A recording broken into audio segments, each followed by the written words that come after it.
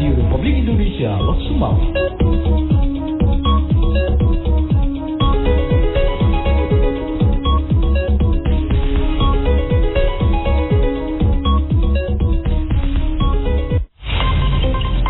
Pukul 6 waktu Indonesia Barat dari Losmai Aceh Utara, Radio Republik Indonesia menyampaikan berita pagi.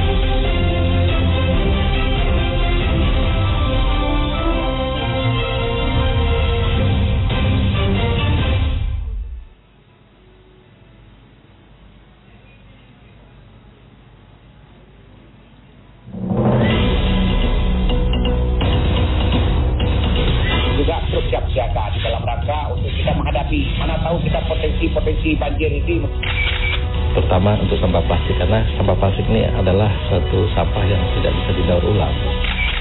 Dan serahkan ke UNHCR supaya penanganan pengungsi Rohingya itu bisa diurus secara profesional. Dan sepenuhnya adalah UNHCR.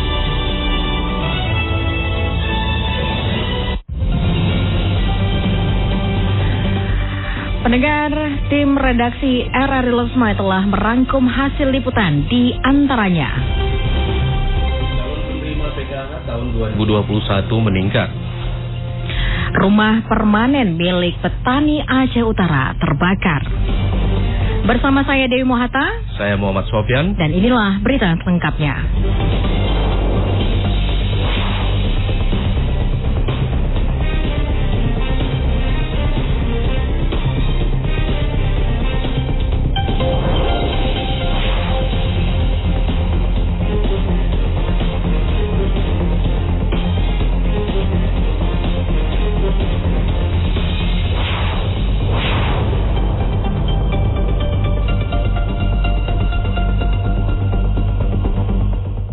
Baik pendengar, kita awali berita yang pertama. Calon penerima PKH tahun 2021 di Kota Losmai dan Kabupaten Aceh Utara diperkirakan akan bertambah.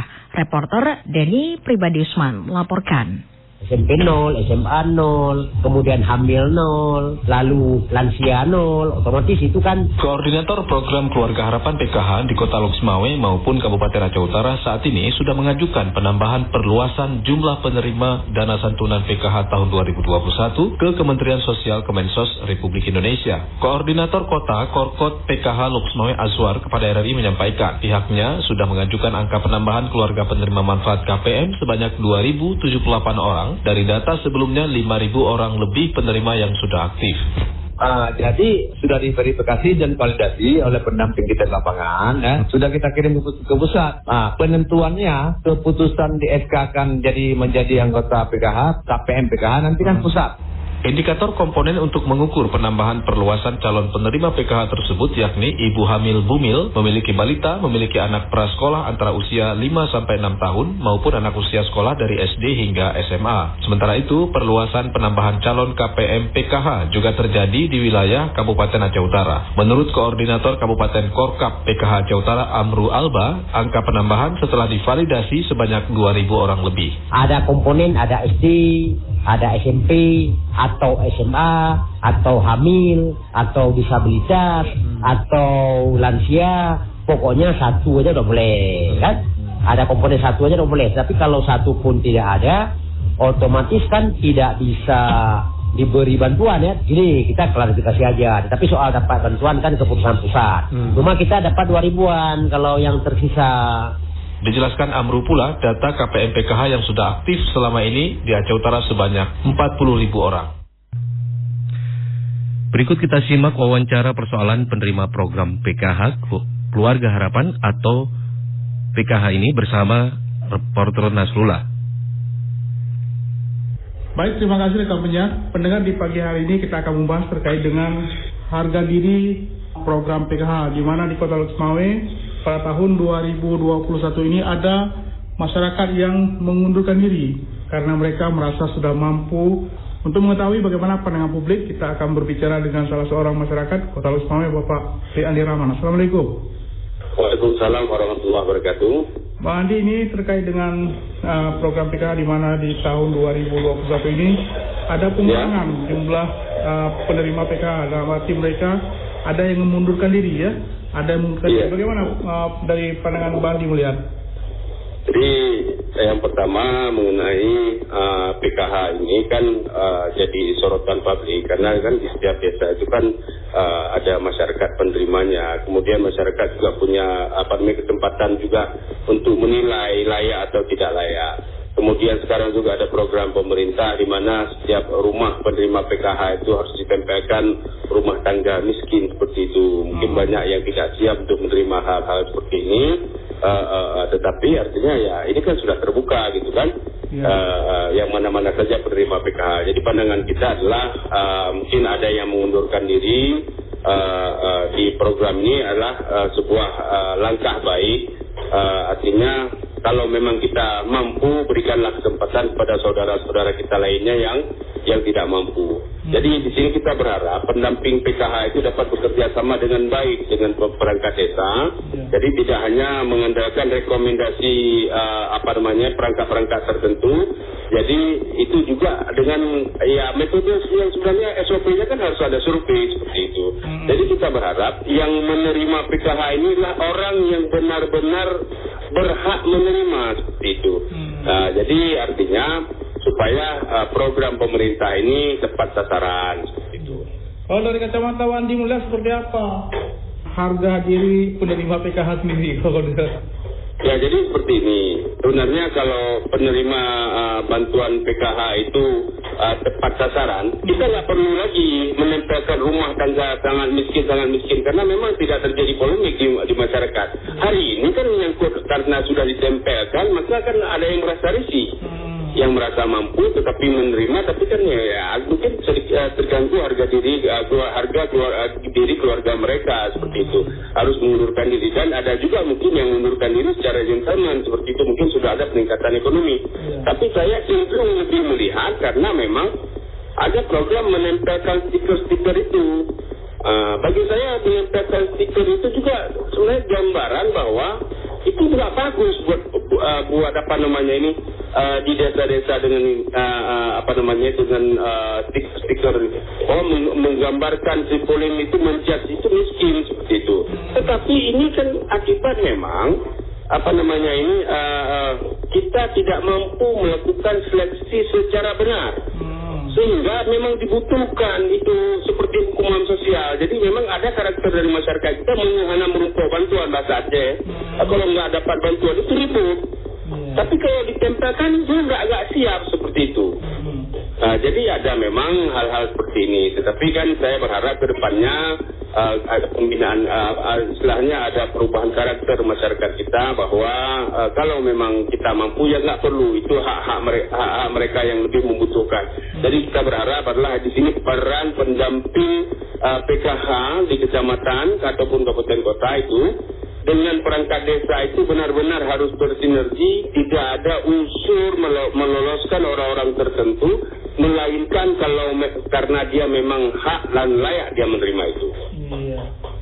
Oke, Wani, terima kasih Bang bincang-bincang dari. Assalamualaikum. Assalamualaikum.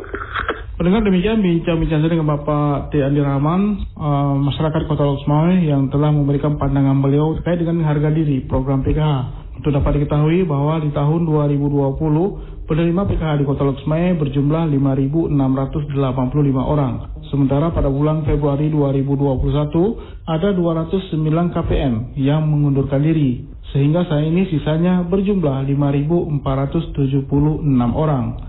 Sementara itu, pada tahun 2020 ini menurut data dari Dinas Sosial Kota Lok Sumawe, ada juga calon penambahan yang mencapai 2.078 KPM. Demikian, kembali ke penyiar.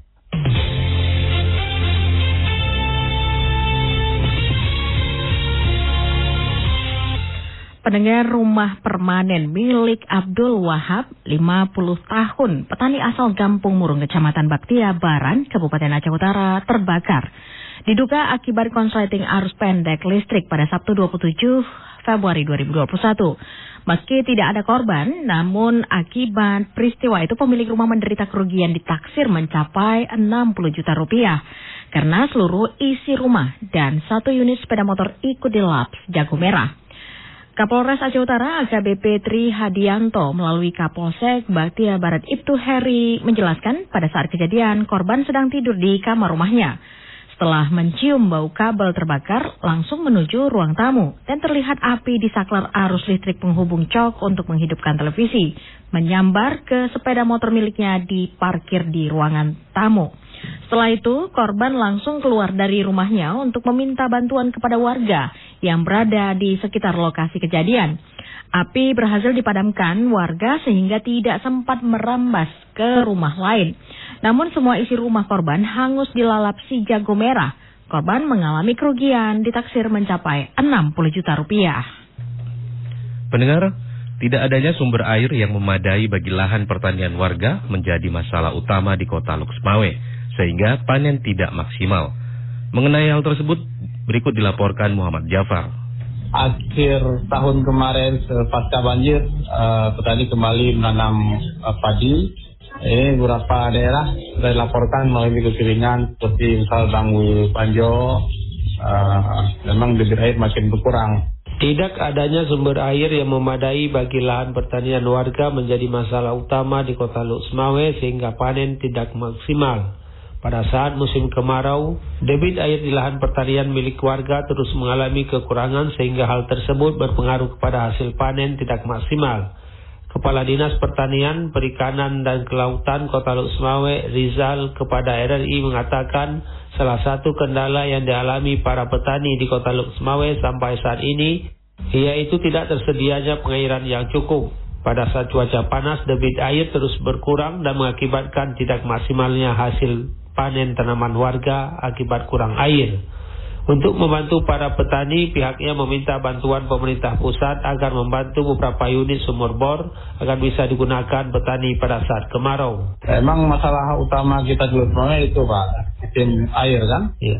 Jadi kita minta bantu ke pemerintah pusat untuk menyediakan beberapa sumur dangkal maupun ada irigasi perpompaan. Jadi mohon doanya agar itu segera terrealisasi. Ditambahkan saat ini debit air terus berkurang di lahan padi milik warga seperti Desa Blangwu, Kecamatan Blangmangat, serta Pemukiman Kandang, Kecamatan Muara II. Kondisi padi warga saat ini sedang membutuhkan air, namun banyak lahan tanda hujan tersebut tidak memiliki sumber air yang mencukupi. Demikian Muhammad Jafar melaporkan.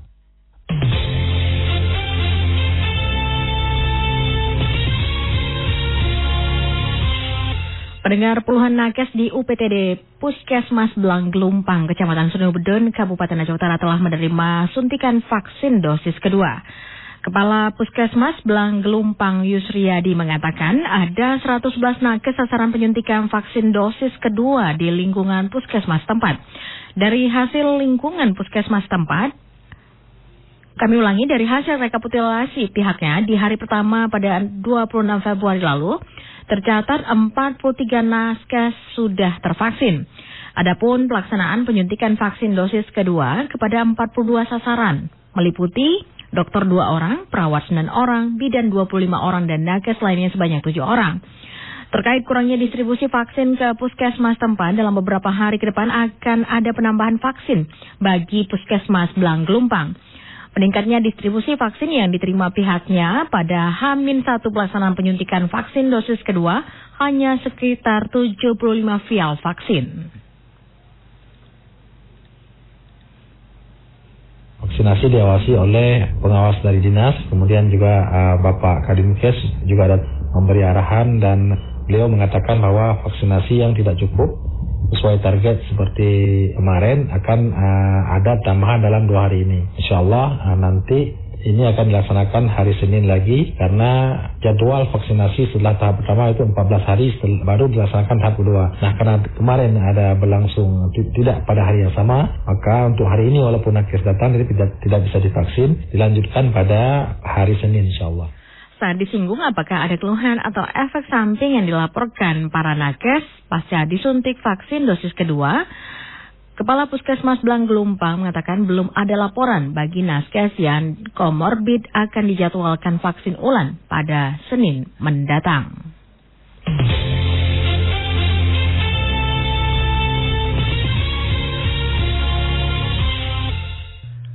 Kepala Lembaga Pemasyarakatan Kelas 2B Loksukun, Kabupaten Aceh Utara, Yusnedi, menerima 2 penghargaan sekaligus dari Kanwil Provinsi Aceh. Berikut laporan Saifullah Nurdin. Dengan mengucapkan alhamdulillah, kemarin waktu rakor di Banda Aceh kita mendapat 2 penghargaan. Lembaga Permasyarakatan Lapas Kelas 2 Beluskun Kabupaten Aceh Utara menerima 2 piagam penghargaan dari Kantor Wilayah Kanwil Kementerian Hukum dan Hak Asasi Manusia Kemenkumham Provinsi Aceh. Penghargaan tersebut diserahkan di sela-sela rapat koordinasi Rakor jajaran Kanwil Kemenkumham Aceh tahun 2021. Kepala Lapas Kelas 2 Beluskun Yusnaidi mengatakan penghargaan pertama itu diserahkan oleh Karuren Kemenkumham Republik Indonesia RI dan satu lagi diserahkan Inspektur Wilayah 1 Kementerian Hukum dan HAM RI. Kemarin waktu rakor di Banda Aceh, tempatnya di Grenanggro, jadi kita mendapat 2 penghargaan. Salah satu penghargaan memang itu sudah melihat langsung. Jadi kemarin yang pertama diserahkan oleh Karuren Kementerian Hukum dan HAM RI dan satu lagi diserahkan oleh Inspektur Wilayah Kementerian Hukum RI. Tambah Yusnaidi, piagam penghargaan terbaik 1 se-Aceh ini penilaiannya itu dari segi indikator kinerja pelaksanaan anggaran tahun 2020 yang tercepat dan banyak sesi yang dinilai lainnya termasuk segi pelayanan update laporan cepat sehingga ini masuk kategori semua. Ini tidak terlepas dari usaha dan kerja keras serta jerih payah seluruh pegawai dan petugas Lapas Losukun, Lapas Kelas 2 Losukun dalam menciptakan kerja yang baik, bersih serta pelayanan yang maksimal. Penilaiannya ini memang mungkin laporannya tercepat karena ini banyak sisi yang dinilai. Alhamdulillah karena berkat dukungan seluruh rekan-rekan termasuk rekan-rekan media baik media cetak, media elektronik. Alhamdulillah ini lapas boleh dikatakan mendapat kategori terbaik 1 se-Aceh. Tercepat, update laporan cepat, begitu diperintah respon cepat. Disebutkan 2 penghargaan terbaik 1 itu adalah yang pertama sebagai unit pelaksanaan teknis UPT yang berprestasi mendapatkan penghargaan evaluasi peningkatan kuantitas pelayanan publik berbasis data indeks dengan predikat terbaik. Kemudian piagam penghargaan terbaik 1 nilai indikator kinerja pelaksanaan anggaran IKPA tahun 2020. Demikian Saifullah Nurdin melaporkan.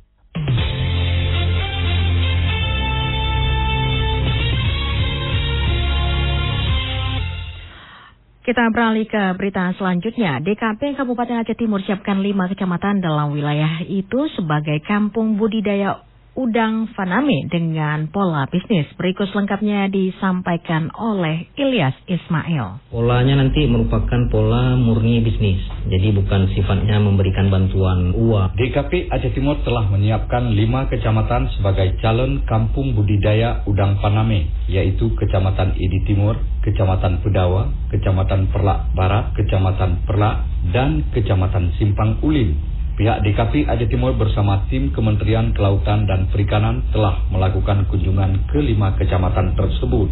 PLH Kepala Dinas Kelautan dan Perikanan Aceh Timur Darmawan M. Ali kepada RRI kemarin mengatakan, selain 5 kecamatan tersebut, pihak DKP juga akan berupaya menambah 1 lagi lokasi budidaya di Kecamatan Madat sebagai lokasi tambahan agar mencapai target lokasi seperti yang telah dicanangkan pihak DKP Pusat. Kalau target besar kita total nanti akan mencapai 10.000 hektar. Tapi di tahap awal ini kita akan coba maksimal mungkin 2.000 hektar dulu. Dengan tahap percontohan mungkin 200 sampai 300 hektar. Darmawan menjelaskan bahwa peningkatan budidaya faname di Aceh Timur adalah proyek KKP Pusat, bukan berpola bantuan seperti bantuan di sektor lainnya. Polanya nanti merupakan pola murni bisnis, jadi bukan sifatnya memberikan bantuan uang, bansos atau bantuan peralatan kepada masyarakat, tapi langsung pure bisnis lah, memang murni bisnis. Masyarakat pemilik lahan langsung dilibatkan dalam pelaksanaan proses budidaya kampung faname itu. Jadi nanti pemilik lahan boleh ikut serta dalam program atau hanya bersifat menyewakan lahannya saja. Darmawan juga menambahkan upaya peningkatan sektor tambak di Aceh Timur untuk meningkatkan taraf hidup 5.600 jiwa nelayan tambak dengan luas areal tambak mencapai 18.000 hektar di Kabupaten Aceh Timur. Demikian Ilyas Ismail melaporkan. Sampah plastik kini menjadi ancaman yang paling serius terhadap perkembangan ekosistem laut.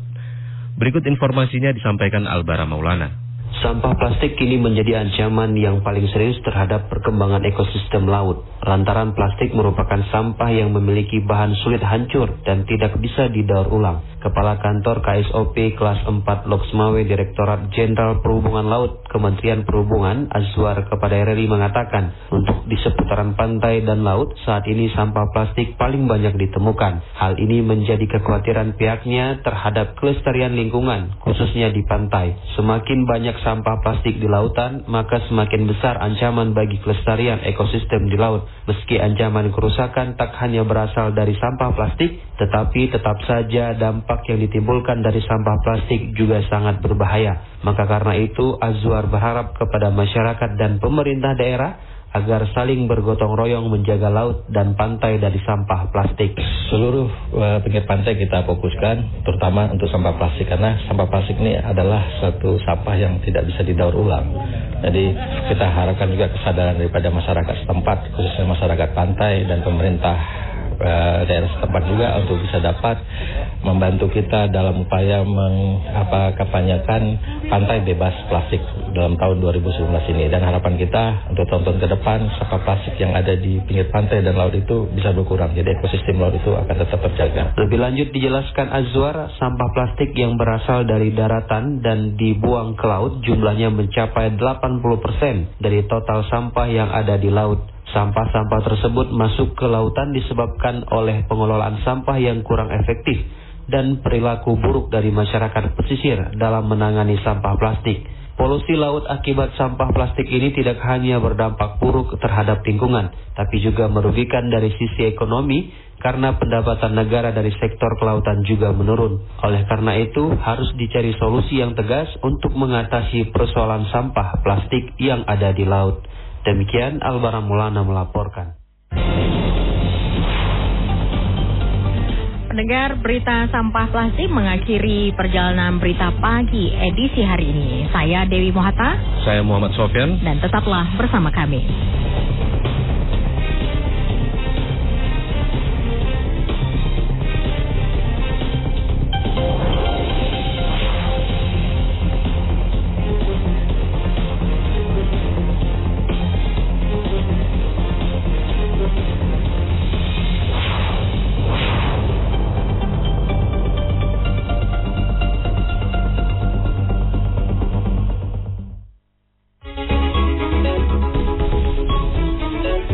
Demikian Fokus Pagi Radio Republik Indonesia Loksmawe.